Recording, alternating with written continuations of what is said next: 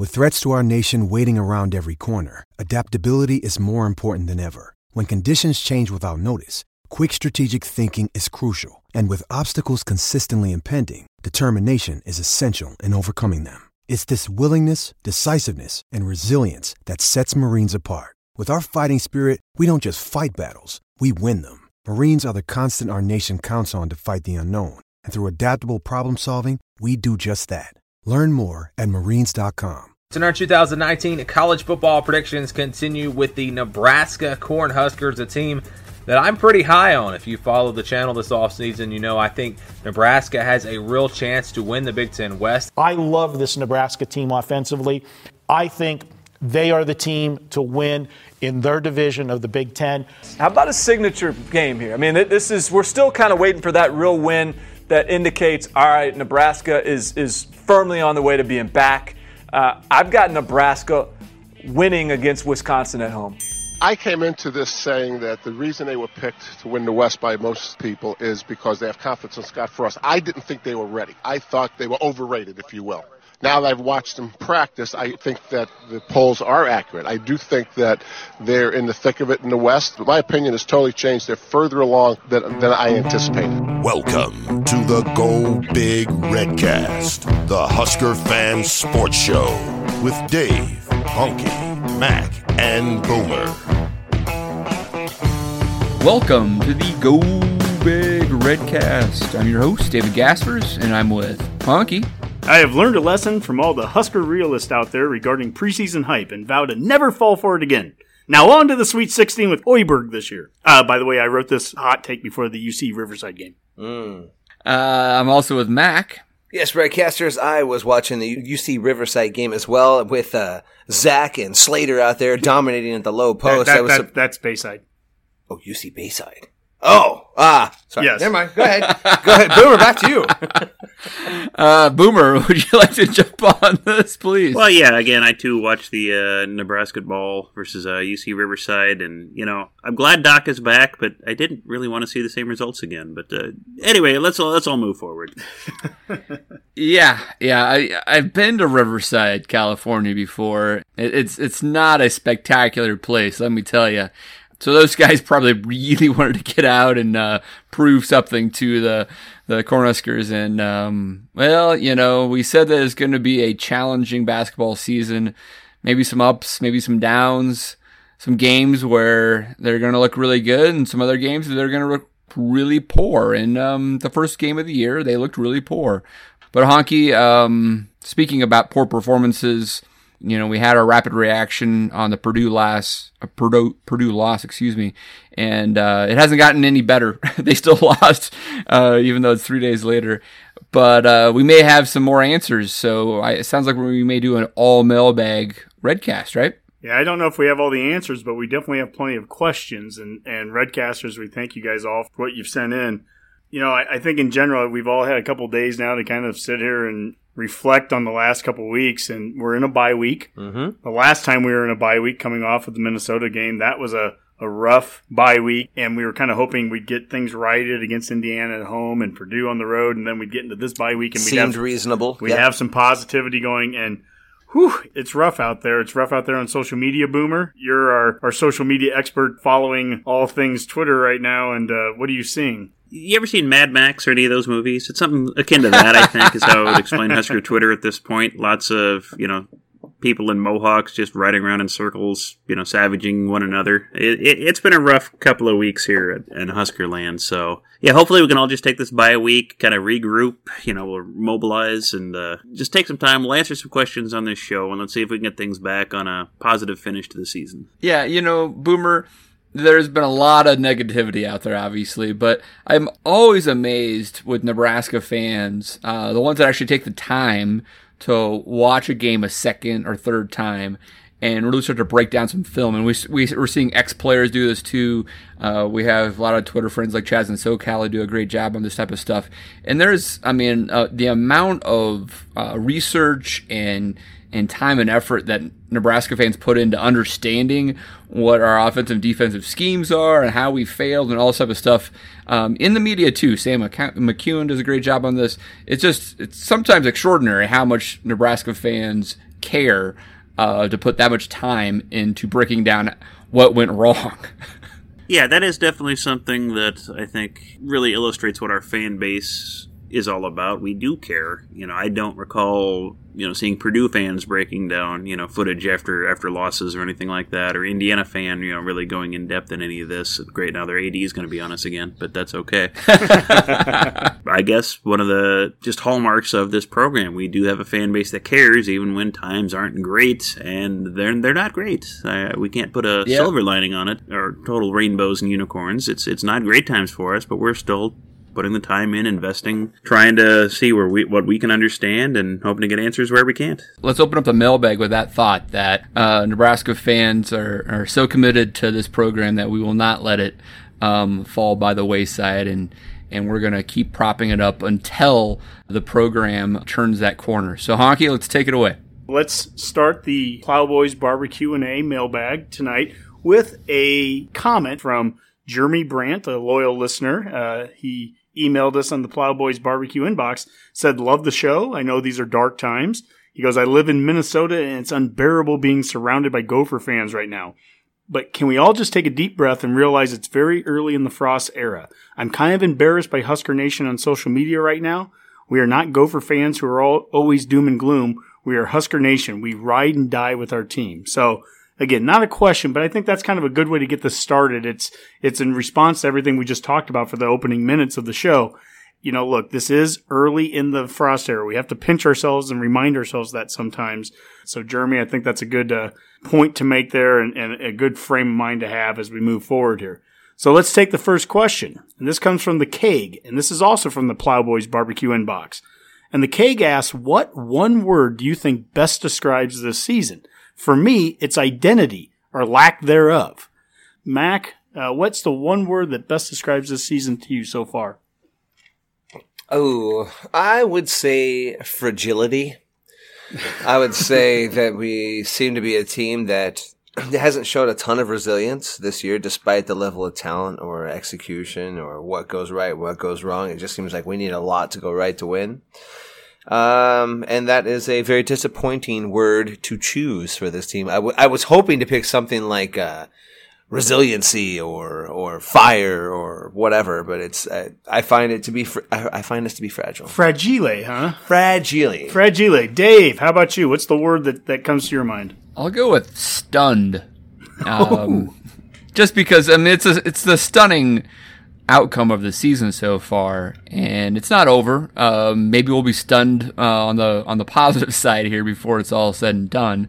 But it's not just the Redcast. It's not just the fan base that had these expectations. It's not just the local media, but the national media, right? And that is where it's really stunning that many people have pegged the Huskers wrong. And I think that it gives me the indication that it's not just one thing here. It's not, the talent, or it's just the coaching, or that maybe they're fragile, whatever. It's so many little things that have added up to this really surprising outcome. And it's a weird thing. If you think about it, guys, a couple plays, one in each of the Colorado, Indiana, and Purdue games, and we could be looking at 7-2 or some very respectable record, but we're pretty much the same team. I mean, it illustrates how important a W is. All the other stats end up not really mattering, because if you changed one play in each one of those games, we probably win all three. But at the end of the day, we didn't do it.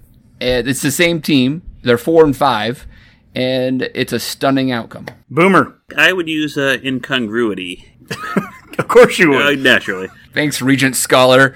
We've never put together a game or where everything has kind of worked together. We've never seen all three phases of the game in harmony. We've never had special teams, defense, offense playing the game. We've seen flashes of them all be able to play. The offense has had quarters or halves where they look good and then falling apart in another half. We've had the defense look good. Like last week against Purdue, they started great and looked good, and then by the second half, we let a third-string quarterback go 6 for 6 in a game-winning drive against us. Special teams were great that game. Other weeks, they've been kicking balls out of bounds, and, we're short kickers and can't make field goals. It just, so much has just not ever meshed together this season, and that's been the challenge, the inexplicable part. And as a result of that, we're just kind of that team where, a couple plays here and there don't go our way, and we lose games we could win. And, that's just what these kind of teams do. There's games that we've won where 1 or 2 plays went our way and we could have lost. I mean, we could have won 3 games. There's 2 games that, Illinois and, Northwestern, 2 plays go against us, and we're 2-7 at this point. That's just what we are today. For me, I'm going to use the word finish. And I think that we just have lacked the ability. And I think when we talk about culture and all that, we have to learn how to finish. To your point, Dave, could we be 7-2 right now? Well, we jumped out to a collective 41-3 lead in 3 of our losses. We were up 17-0 on Colorado. We were up 14-3 on Indiana. We were up 10-0 on Purdue. We talked ad nauseum during the Purdue rapid reaction about how that could have been 21-0 or even higher, to be honest. We don't know how to finish. Even the Minnesota loss, which is right now we look at it as a blowout. That's what it was. But the first half of that game, where it was a 14-0 halftime, we spent more time on their side of the field than they spent on ours. But we couldn't finish. We could get down to the 3-yard line, but we'd have a penalty that would move it back. We couldn't finish drives and finish. And the nice thing about finish is different than talent.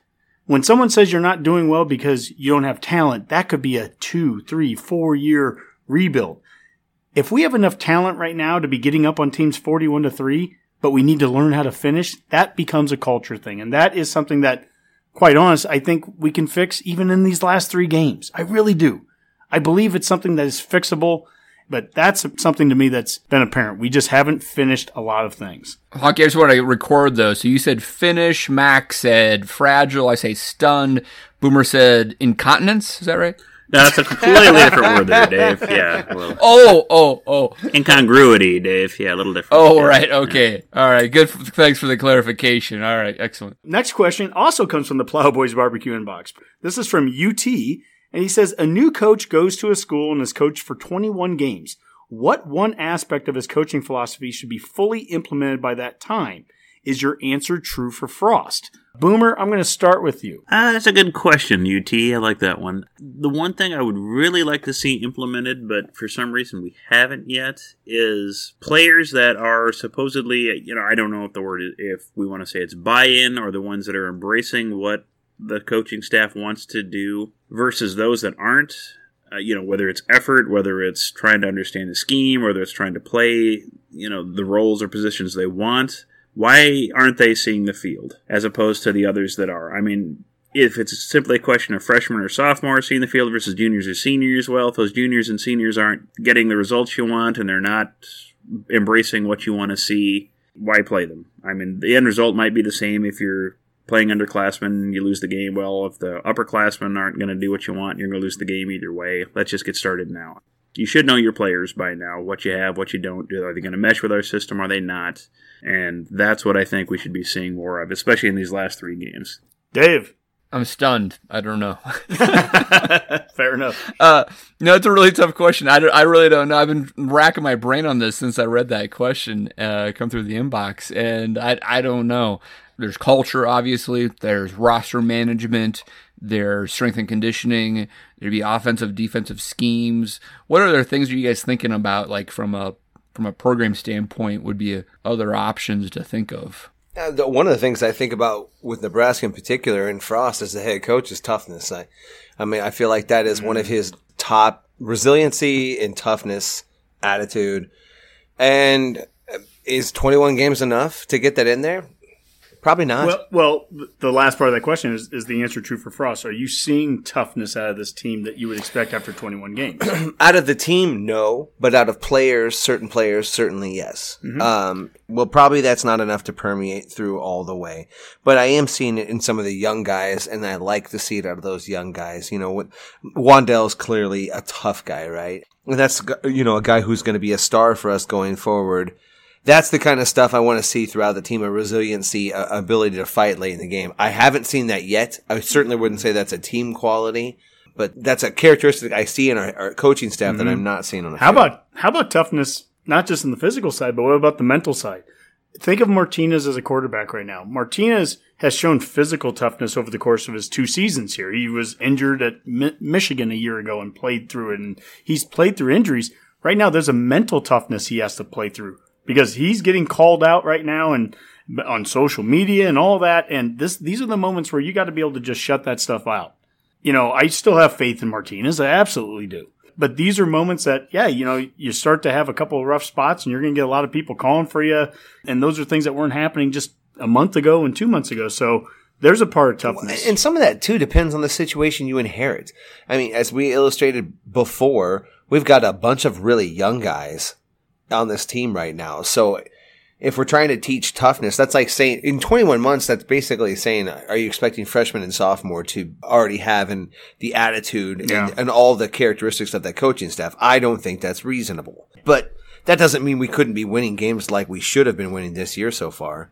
Yeah. One doesn't exclude the other. Yeah, I think that's where I was struggling with this question, Honk, was that every circumstance is so different, whether it's Willie Taggart or Chris Kleiman or Scott Frost. I think it's really tough to peg an answer because every situation is different, and what you inherited really makes a difference. We just got followed here on Instagram by Angry Husker Fans.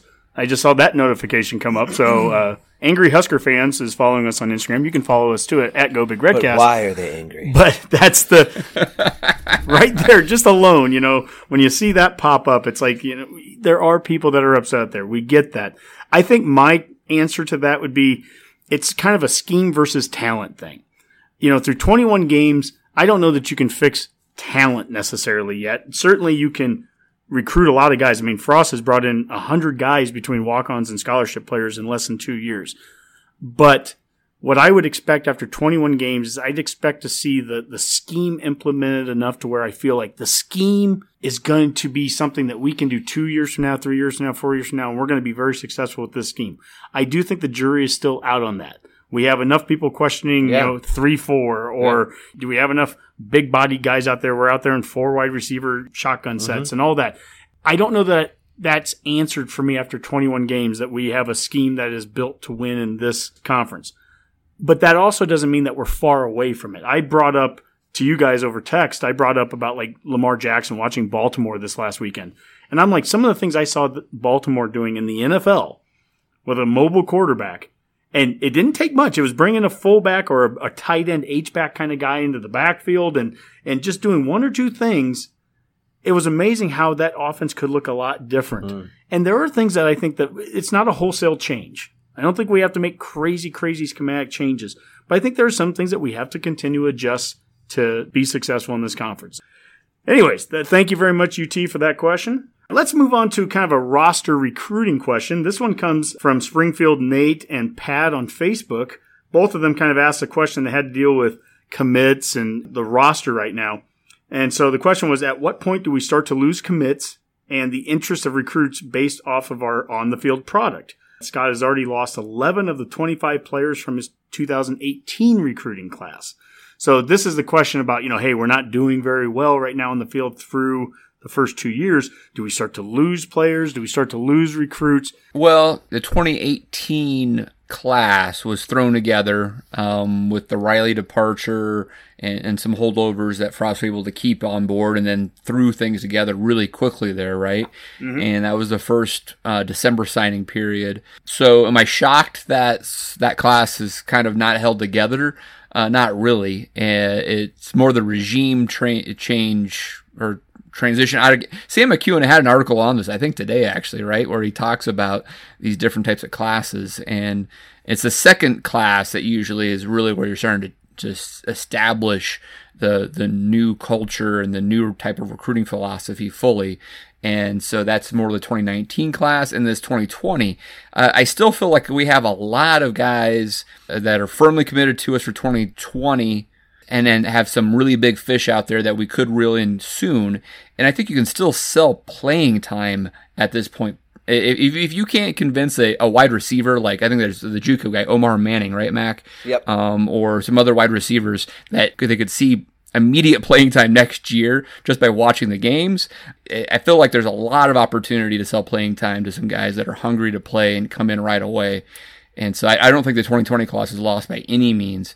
If you would continue to see this in year 3 or 4, then maybe you start to have impacts. But I think right now, I think we're totally fine. Honestly, even if we lost every game going forward, I don't think that would hurt a recruiting class that too terrible much this year. We're still sort of riding some of the momentum the staff had coming in, and on top of that, there's obviously a need. I think the guys that they're going after, they've isolated those guys as a culture fit, and I think culture fit guys tend to stick around regardless of the record if they see that you're building towards something. So here's the thing. All these questions are very reactionary to what our score or what our record is this year, which is, far worse than what we were hoping for. But at the same time, none of what's happened has really caused any true alarm for me about where I think this program can go and what it's building to.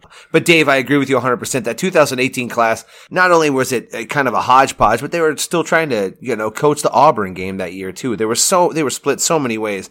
I'm not going to hold their feet to the fire for that one. All right. Well, thank you there to Springfield Nate and Pat.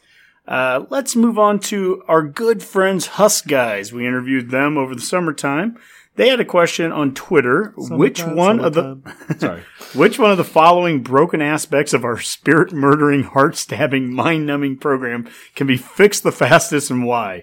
Is it talent, coaching schemes, recruiting, development, strength and conditioning, coaching staff? Please save us.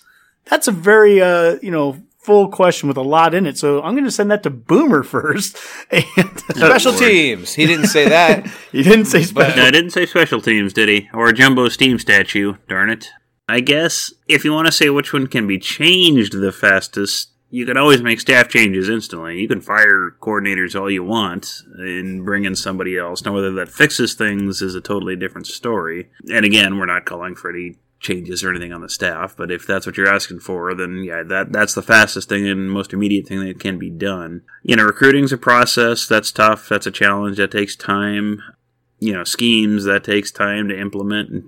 What I really just want to say, there are no quick fixes on this. If we're where we're at, where we seem to be at as far as culture and scheme and players and depth and staff and strength and conditioning, none of this is going to be fast. And that's just reality. Boomer, you mentioned on the last show about how a year ago, if we use Minnesota as a example here, in year 2 of PJ Fleck, about this time in the year, in year 2 for them, they were not doing very well. Right. In fact, they just got blown out by us, and it was our first win of the Frost era. And they made a change. They made a change in the coaching staff, the defensive coordinator. We're not suggesting that. But what we're saying is that we're in the middle of a bye week, and we have 3 games, and there are things that you can do that you can make changes. You can make coaching changes.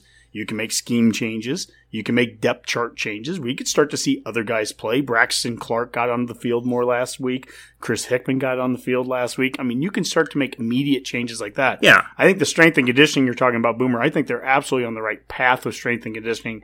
That part isn't immediate. That takes months, and that takes, off seasons. But they're obviously making progress. Seen that. We've already seen the strength and conditioning gains. I mean, there's no question we're bigger, faster, stronger. So it's not translating on the field particularly, but that's one area I feel culture-wise that shift has been made. Dave, what do you think? Well, in classic Dave fashion, I'll answer the question with a question to Mac. That's how we usually do things. The scheme thing is interesting to me in the sense of all the things we just talked about. The coaching staff can put the most time and effort and actually dollars, right? We can have more staff essentially in the off season breaking down what worked and what didn't work and all those type of things. But even in a bye week, potentially tweak. And I'm not saying wholesale changes to the scheme, but maybe how you're coaching it or how you're implementing it or how you're calling plays to best suit the talents that you may have. I'll reference the screen pass to Wandell Robinson, which has been the most broken down Nebraska play on Twitter and elsewhere I've ever seen. It's really quite extraordinary. The red zone offense that Frost had at UCF was really dynamic and actually very effective, but it wasn't necessarily power. And so I've seen somewhere where people were talking about how last year Frost red zone here at Nebraska was a little bit more vanilla. And this year, it's a little bit more like the UCF, but it's failed more often. Like, he's opened up the playbook in his red zone offensive playbook because that's what he wants to do. But I don't know if he has the team that can execute that offense. And there was a good example there where the play actually seems quite brilliant. I don't know if I would call it at the 3. Maybe it's more appropriate at the 9 or the 15 or something like that because you have more space and depth to that field. But if Matt Farniak can make that block, Wan'Dale walks in, right? I mean, so the execution doesn't always match the play calling. So it feels like if Frost and company could tweak their play calling and schemes to fit the strengths of this team, we could be better off in the red zone immediately. Am I wrong there? No, you're not wrong. And you know, that's one of those things with Frost you were kind of hoping you were going to see that go away, because I would have made the same argument when Danny Langsdorff was calling plays for Tommy Armstrong. Yep. There are guys open. There are plays to be had out there. If Tommy's just making that right read, if Tommy's just making that right throw, then that play works. And it's like, well, why can't we get, as soon as we get a Tanner Lee in there, then that play starts clicking, You're exactly right. That little shovel pass to Wan'Dale. I mean, schematically, timing, everything looked about perfect, except it didn't get executed right. So now maybe all week in practice it was executed perfectly and that play should have just waltzed right in. But at the same time, it's like, didn't it feel cute? Didn't it just kind of feel like an unnecessary frill at the goal line when it's just as satisfying to just punch it in? When you're that close, just punch it in. And when we want to get cute, that's later on down the road when we're really established and flowing. This seemed like we're almost trying to scheme our guys into playmaking. And I don't want to do that. Put it in Mills' hands and run it up the middle. We scored 3 touchdowns in that game, and Mills was on the field for every one of them. One of them, he ran it in from short yardage. And the other 2, when Martinez ran them in, Mills was a part of the blocking, essentially, for it. Almost served as a fullback in that sense. But even the first touchdown that he ran, the play beforehand, Wan'Dale runs it, gets tackled, gets hit in the backfield, doesn't make it any further, and gets tackled basically at the line of scrimmage. Now, at that point, I immediately, in true honky fashion, I kind of blow up. I'm like, my God, get Mills out there. And Mac kind of calms me down and says, well, I think we've gotten a little tempo, and we probably tried to snap the ball with the personnel we had on the field at the time. Which made sense. If Mills wasn't on the field, he wasn't going to be on the field for the next play. So that play doesn't work. They bring in Mills the next play, and literally the same thing happens. A guy kind of comes clean, hits Mills basically in the backfield, but we saw the difference between Mills running a play up between the tackles and Wan'Dale running between the tackles. Now, we all know what an unbelievable talent Wan'Dale is. This is not an indictment on Wan'Dale, but he's not going to be able to break that same tackle in between the tackles. I don't even know if we want him running that. I don't know if that's a hit we want him taking. And it does become a thing. That's where you struggle with the philosophy, the identity, the play calling, the personnel packages. Like, I feel like that's pretty obvious. I feel like in a goal line situation, it should be Mills all the time. And I struggle with going, even if I don't know what we're calling, even if I think, if Farniak doesn't miss, I don't care. Put your best guys back there. That's the thing. That's the thing. That shovel pass, when we say the execution wasn't there, Matt Farniak, the right tackle, misses a block. If he makes that block, it's a touchdown. Now, I'm not trying to call out Matt Farniak in a negative way. He's going to be a player for us next year, whether it's at right tackle or left guard or right guard. He's going to be a starter for us for another year, and he started for us for 2 years. Okay? It's not about him missing the play. It's more about the mentality of physicality that Frost has talked about all season. The physicality mentality would have been to just throw Mills in there and just run it over them because that's what you do. Could we have scored on that shovel pass and been cute? Absolutely. We could have scored on it. That actually leads us to the next question. This comes from Husker Hype on Twitter. And he says, what do you make of Mills having no carries in the second half versus Indiana and only 6 carries versus Purdue? 5 out of 6 goal line plays in the first half were passes. Is that lack of trust in the run game and the O-line? And he goes, regardless of the outcome, what do you want to see out of the Huskers versus Wisconsin? Mac, I'll start with you actually on this one here. We pass it 5 out of 6 times. If this was me, if we passed it 5 out of 6 times in the red zone and it would have been Langsdorff and Riley, I'd have been calling for people's heads, right? So why am I so cool and calm just because it's Frost? Well, I can no longer even attempt to predict the running back rotation. So I don't know why Mills wasn't in the second half. I don't know why Robinson gets those carries at the goal line. I don't know why Ramir Johnson hasn't played. I don't know. On the running back position side of things, your guess is as good as mine. What do I want to see against Wisconsin? Field position, made field goals, and getting off on 3rd and over 6s. If we could get off on those. I have said so many things, though, the week prior that I'd like to see fixed, that I've seen fixed, and still result in losses, that I don't even know what to say. Yeah, Boomer, you've called for all the right things of special teams and field position and turnovers, and we saw every one of those things almost go in our favor last week against Purdue, and we still managed to not win. We had a defensive tackle make an interception. That's pretty amazing. It takes special effort almost to lose those kind of games when everything goes your way and you still lose. And I don't have great explanations anymore other than we're cursed by nefarious dark powers or something at this point. I don't have much else to go on. Yeah, Dave, what do you want to see against Wisconsin? I would guess maybe consistency might be the right word, in the sense of one of the accolades that Frost has received over his coaching career, both as a head coach and as a offensive coordinator, is the unpredictability of his schemes, right? That was talked about very highly because it's very hard to predict what Frost is going to do, which we've now clearly seen in spades, but it maybe is too unpredictable at this point, right? That we feel like there should be some more consistency on how you are choosing to move the ball in certain situations. And if we were just better at that, we wouldn't need to be so unpredictable, I guess, and surprising, right? I don't know. It's only a great play call if your team can execute it, right? I mean, regardless of how smart it was in that situation, if your team is incapable of making that play work, then it's all for naught. And that's what I feel like I see time and time again with this team is, that might have been the perfect play call, but we weren't either good enough to get it done, or B, we didn't rep it enough to make it crisp. I'll tell you what I want to see against Wisconsin. I want to see us match a team physically. And I think we've made amazing gains in the strength and conditioning.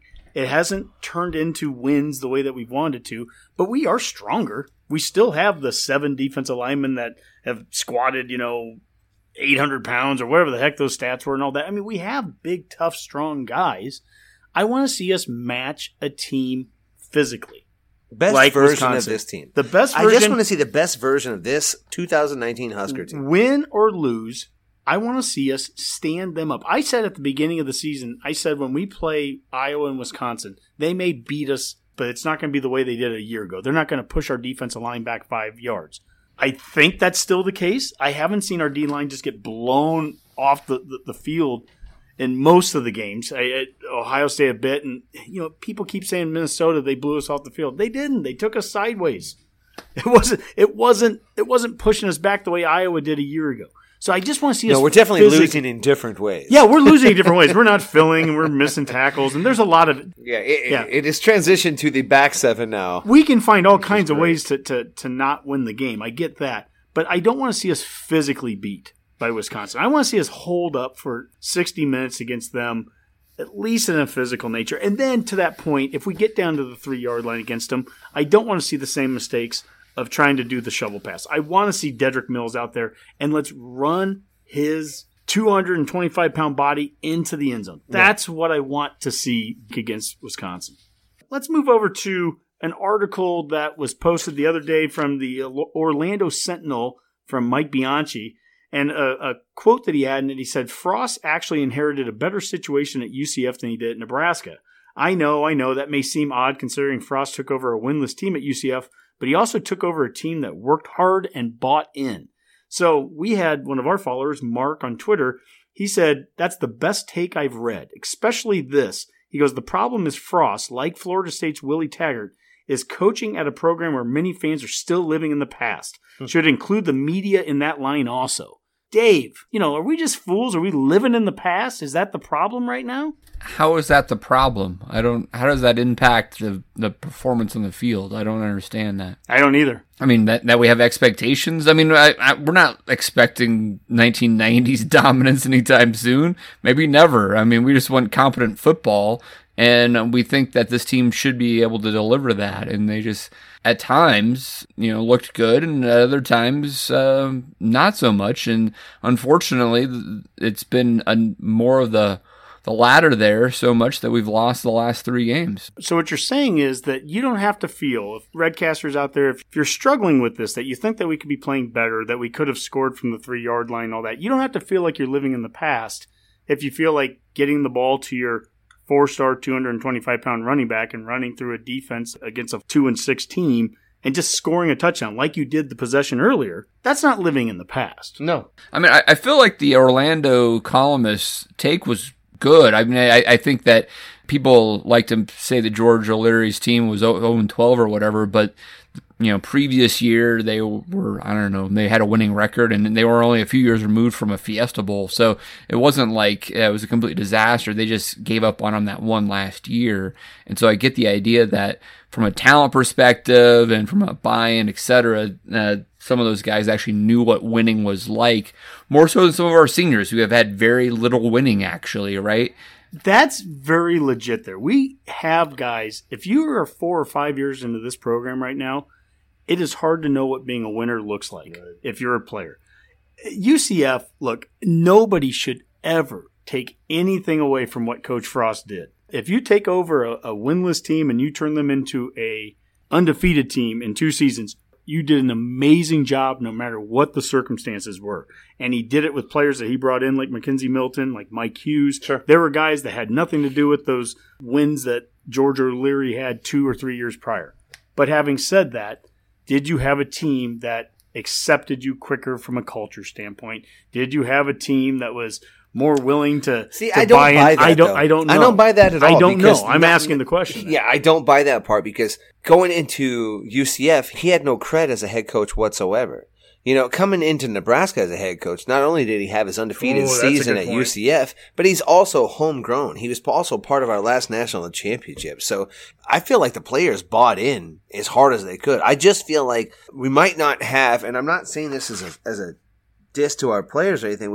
We lack a winning mentality within the culture of our players. And I don't know how else to say that, but we've got a lot of guys who want to be led. I think they want to be good, but they lack whatever that is to take it to the next level.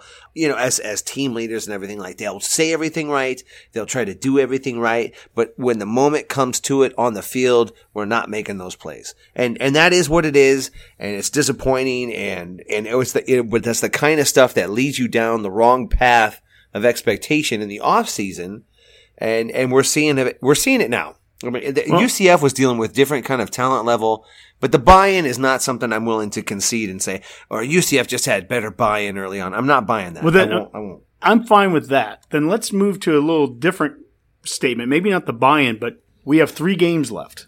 There is the 4-game redshirt rule, right? And most of these guys now can be playing the last 3 games and still redshirt.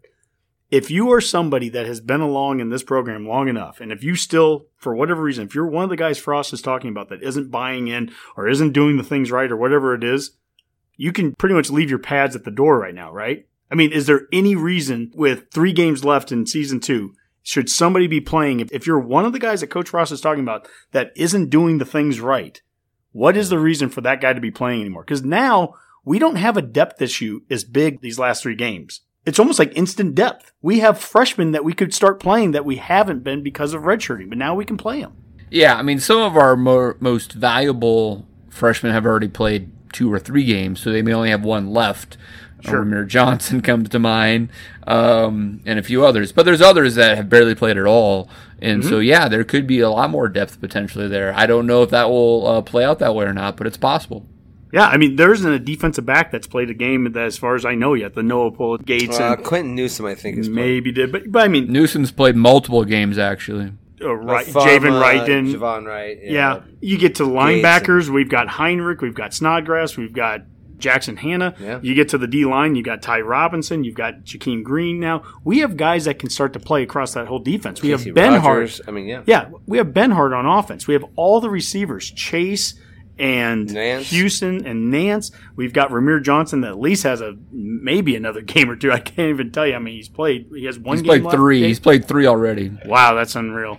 But point is, we've got guys that can play. Hickman started getting into the field last week too. So if you're one of the guys that Frost is calling out, honestly, you can put your pads down if you truly are not performing or buying in or whatever that is. That brings up a question, and I guess, we kind of mentioned it earlier, and I guess if there's a criticism of the staff is, if guys aren't buying in, why are they playing? Why is the staff putting them out there then? I agree, Boomer. I feel like at this point, at this many games into year two, I frankly, I was irritated to even hear that kind of talk. I'm like, lack of buy-in, we're still trying to put this culture in. I'm like, we're still talking about that? I mean, haven't you made practices and off-season so difficult that the only guys left are the guys who are bought in? So I don't know. You're right. Like, is it mid-season lack of buy-in, or are we fooled by something? Does that go back to UT's question about after 21 games, what one aspect of coaching philosophy should be implemented by this time? Is it the buy-in? Because, I mean, we're 21 games in, and we are hearing buy-in still as an issue. Yeah, I guess. Football's changed. Football's changed. Let's talk a little defense here, and this is a pretty easy question considering who it's coming from. It's coming from Are the Black Shirts Back Yet on Twitter. And his question, Boomer, is, are the Black Shirts back yet? It's also brought from you in a big country by big country. Well, a big country, dreams do stay with you, and we do have dreams of Black Shirts, eventually coming back at some point. Would I say they're back? No. We've seen flashes of what they could be, again, this last week with Purdue. Yeah, they started okay. They kept Purdue, in some 3-and-outs to start that game. And then just, I don't know what happened somewhere in that second, third quarter. One of the worst rushing teams in the Big Ten suddenly could run the ball a little bit. And we couldn't get stops when needed. It didn't happen. Indiana was able to move the ball. They were very one-dimensional. They were able to pass on it.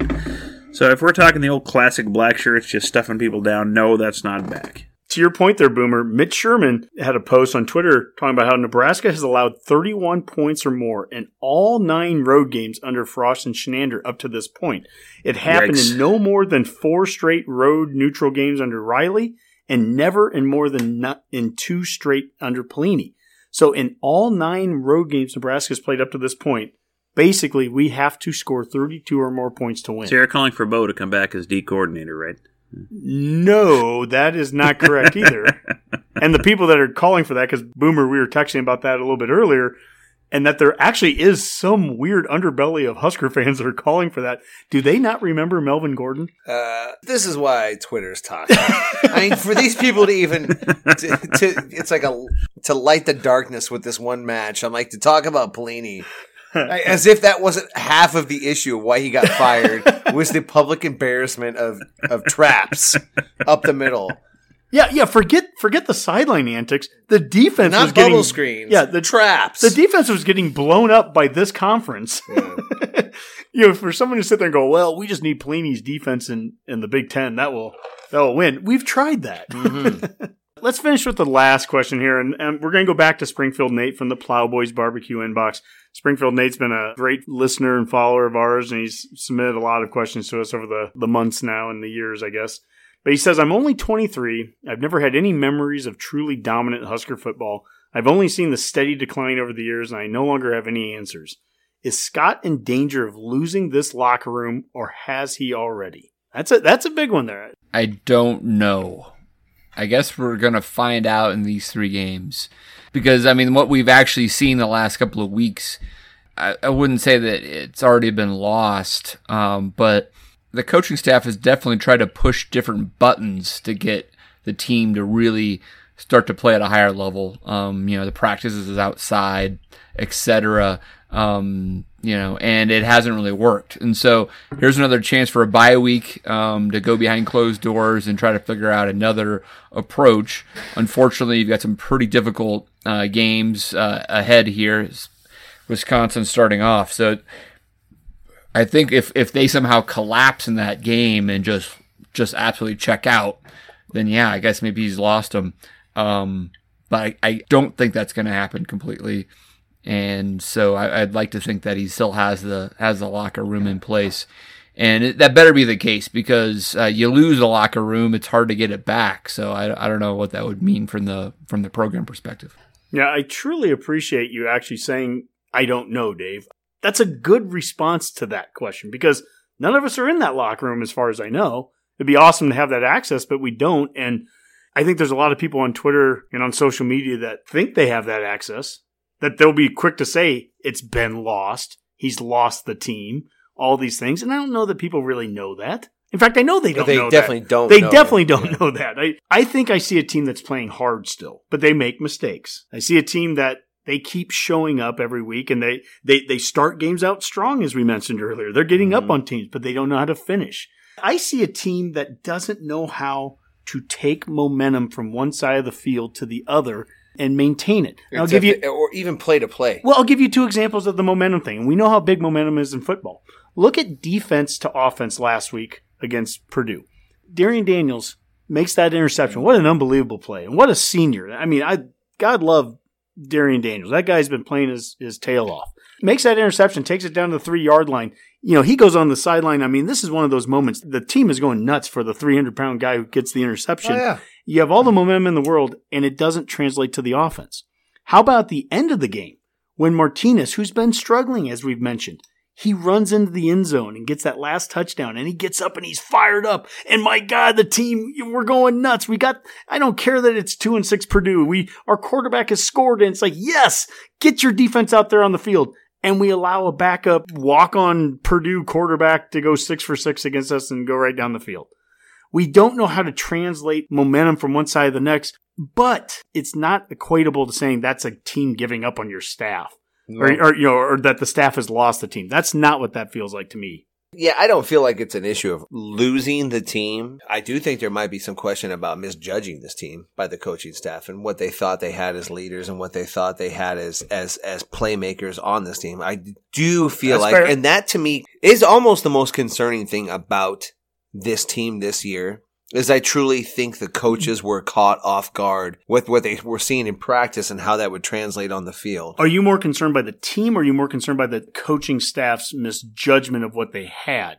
Kind of both. I mean, I guess kind of actually more the coaches misjudging it because I feel like, boy, if you're seeing these guys in practice every day and you thought it should be this and what we're seeing on the field is this and you don't really have answers to why we're struggling this way and you keep talking about Martinez not struggling when we all know he's struggled, and this lack of identity and we're not, some things like addressing the snaps and the center position. I'm like, that maybe we should have made a bigger deal about this or I just feel like that to me is the most concerning thing about. I don't think he lost this team. I think he had not as good a handle on this team.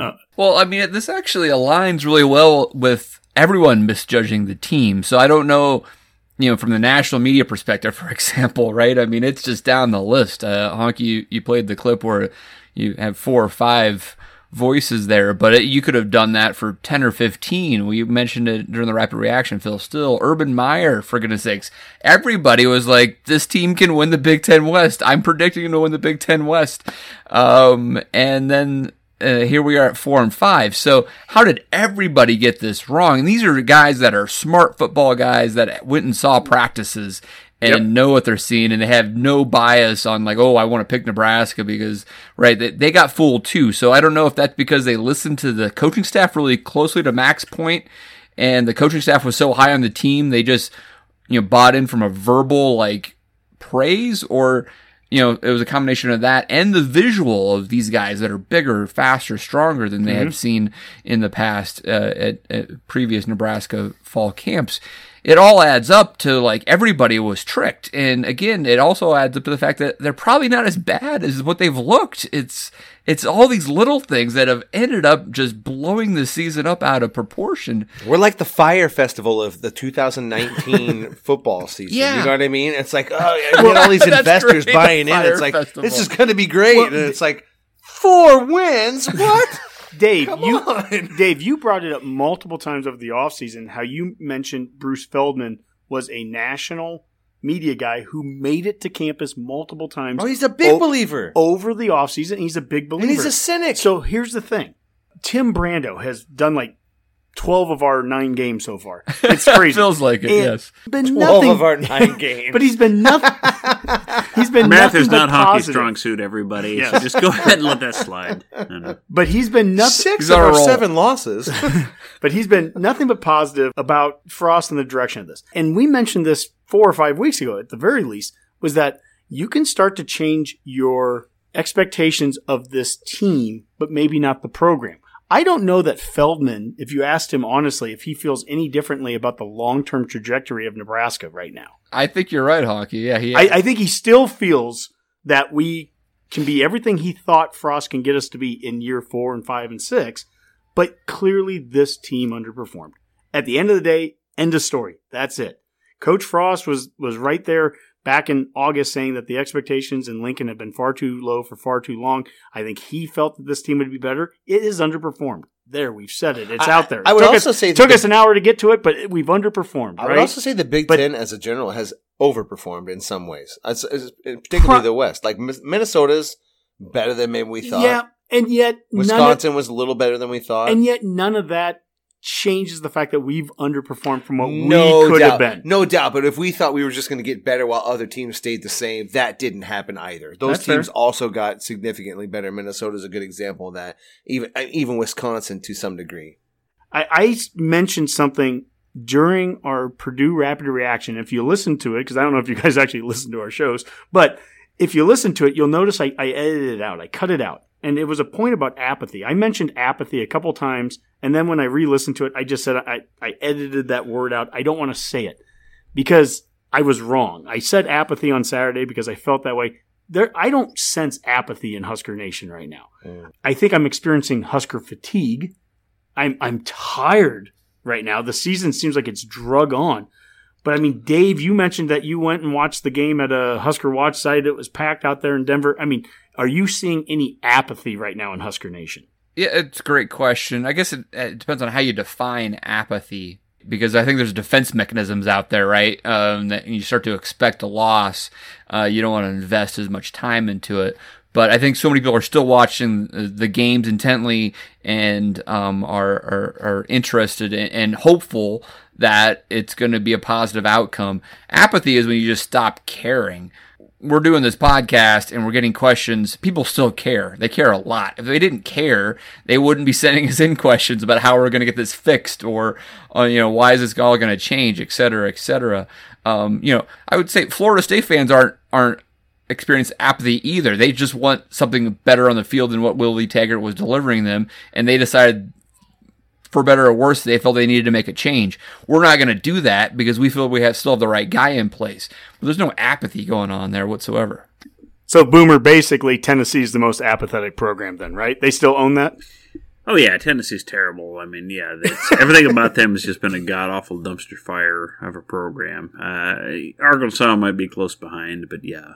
Where does Rutgers fall in this? Rutgers. Now that's apathy right there. Rutgers. See, they just don't care. You had to have an opinion at some point to ever fall into apathy, and I mean, I think I believe tomorrow is actually the anniversary of the very first football game played. And that might be the high watermark of Rutgers football. So ever since it's been all downhill. Yeah, it's been all downhill since tomorrow in 1869. So it's it's hard to say that now they're slid into apathy. So yeah.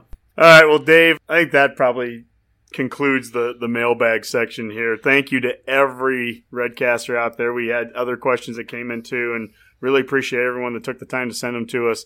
It's always a good show for us. It's therapeutic for us to go through these questions too. There are many of the same things that we've asked each other, and so I just appreciate everyone taking the time to send them to us, and this was a lot of fun, honestly, to do. Yeah, this is where the healing starts, folks. Boy, do we need it. All right, Honk. Well, I think it was a great show. Let's get out of here with some parting shots. I presume you have multiple. Fire away. I only have one tonight, actually. I'm not going to talk about basketball. Maybe one of you guys will, but I'll bring it up. Thank you. I just want to mention that the ESPN Top 10 Greatest Games of All Time had Nebraska in game number 1 and number 2. Number 1 was, of course, the game of the century, 1971, 1 versus 2, Nebraska versus Oklahoma. the greatest team of all time, also that was in an ESPN poll a month or so back, was the 1971 Nebraska team. And the number 2 game was the 84 Orange Bowl, the 2-point conversion game versus Miami. And I think that's still, there's just a blue blood feeling that comes along with that. Yeah, we haven't been at our best the last 15 years and all that, but here we are still showing up in that poll, number 1 and number 2. And I think somebody looked it up. It was Iowa anywhere on the top 150 games of all time? I did not see Iowa listed once. There. So, Boomer, Iowa did not have a single game in the top 150. Is that correct? That's shocking. Yeah, Iowa hasn't played 150 games as far as their fans know, so I wouldn't worry. Shocking news. All right, Mac, fire away. You know, Redcasters, we're down to our final. It's crazy how fast the season's gone by. We've got these last 3 games. Try to find your happy spot in all of them, folks. I mean, it's going to be a long off season. We're going to be warding ourselves off of preseason hype, I assume. Try to find your joy. If you haven't made it to certain relatives for a game, get there. You make your obligations and enjoy your bye week. All right, that's good advice, Boomer. Well, I just think one thing I want to remind all Redcasters is don't get too wrapped up in defending one coaching staff or, criticizing a prior coaching staff. We're all Nebraska fans. I mean, we don't sink or swim based on what one coach is going to do, what one coach doesn't do, what one coach did 2 years ago, 5 years ago, 10 years ago, whatever it was. If for whatever reason, our current regime doesn't get it done, well, we try again. That's what it's all about. I mean, there's a lot of teams that takes a long time to find the right guy to make things work. We all want Frost to make this happen, and we're all going to give him a lot of time to make it happen. If it doesn't, so be it. That's what it is. And so don't get all bent up trying to prove a point at this point, whether it's to players or to other fans online. Just enjoy the games, enjoy the season for what it is. Be a fan of Nebraska, and let's just enjoy the sports of Nebraska. Boomer, I thought you sent a great text out on Saturday to us, was that Coach Frost is just that. He's a coach. He's not a savior, and we are all guilty. I will point the thumb at myself. He is the only savior, the only person that can win at Nebraska, and if he can't, then it's all doom and gloom. And the reality is that's not true either. He needs to be held to the same standards any other coach could be. He's going to have plenty of time allotted to him, and that's only fair too. But if it doesn't work with him, it's not the end of the program either. But the point is that we all truly believe in the guy. We're going to give him every opportunity to get this thing done. We truly believe in him. I mean, I believe he's going to get it done. And I know that this guy, the biggest difference between any of the previous coaching staffs and Frost is I know when they're losing games, this hurts this guy deeply. And I guess I'm interested to see how he responds to really some of the first failure that he's had in the profession as a coach. I think he has to look at what's gone on through 2 seasons as failure by his standards. He hasn't experienced this as previous stops. So it's going to be interesting to see how he responds to it. Yeah, I think that's a good approach to this. I mean, he's never had anything quite like, 2 losing. He's never had a losing season, really as a head coach. I guess first season at UCF, did they go 6-6 or 6-7, whatever it was? 6-7. They lost their bowl game. Yeah, but they still made a bowl game. It was a step forward, and no one can honestly say he's had step forwards, I guess, as a coach at this point. So, and that's an important thing, and that's one of the things we talked about when he was hired. It was a great, it was a good hire for Nebraska because he does get time that other coaches wouldn't have. I mean, we have to be honest. If this was, random coach X and brought in the situation go 4-8 or potentially 4-8 2 seasons, it would be very hard for that coach in this situation. Scott Frost has more time than any other coach would have, and that's something that's important. We need some time to try to let a coach see what they can do here. You got to give a coach 4 years, 5 years to see what they can do. And that's a great advantage for Scott, and that's what we need to see happen here. And I think it's important, and just everyone needs to take a step back, let that happen. If it doesn't, then we'll move on at that point. It's not the end of the world. It happens to a lot of programs. Let's deal with it at that point. So, yeah, I mean, I think that's exactly right, Boomer, in the sense that the Nebraska fan base is far more durable than any one coach, and we're still going to be here. and we're not going to let the program slip. As long as we keep on caring, it's still going to be there. That's the key. All right, guys, good stuff. Speaking about programs and caring, the basketball program kicked off their season tonight. We won't do a full segment on it. Maybe we'll do one next week, but it was a very rough start to the Fred Hoiberg era, as they were up 19-10 early in the first, and then promptly go on somewhere around a 47-20 run on the UC Riverside ledger there to lose to not a very good team. So we'll try to break some of that down next week. Obviously, it's going to take time to get the culture in place there, and maybe some 3-point shooting at the same time. But got to have faith in that one as well. All right, guys. For now, let's call that a Go Big Redcast. Go Big Red. Culture change.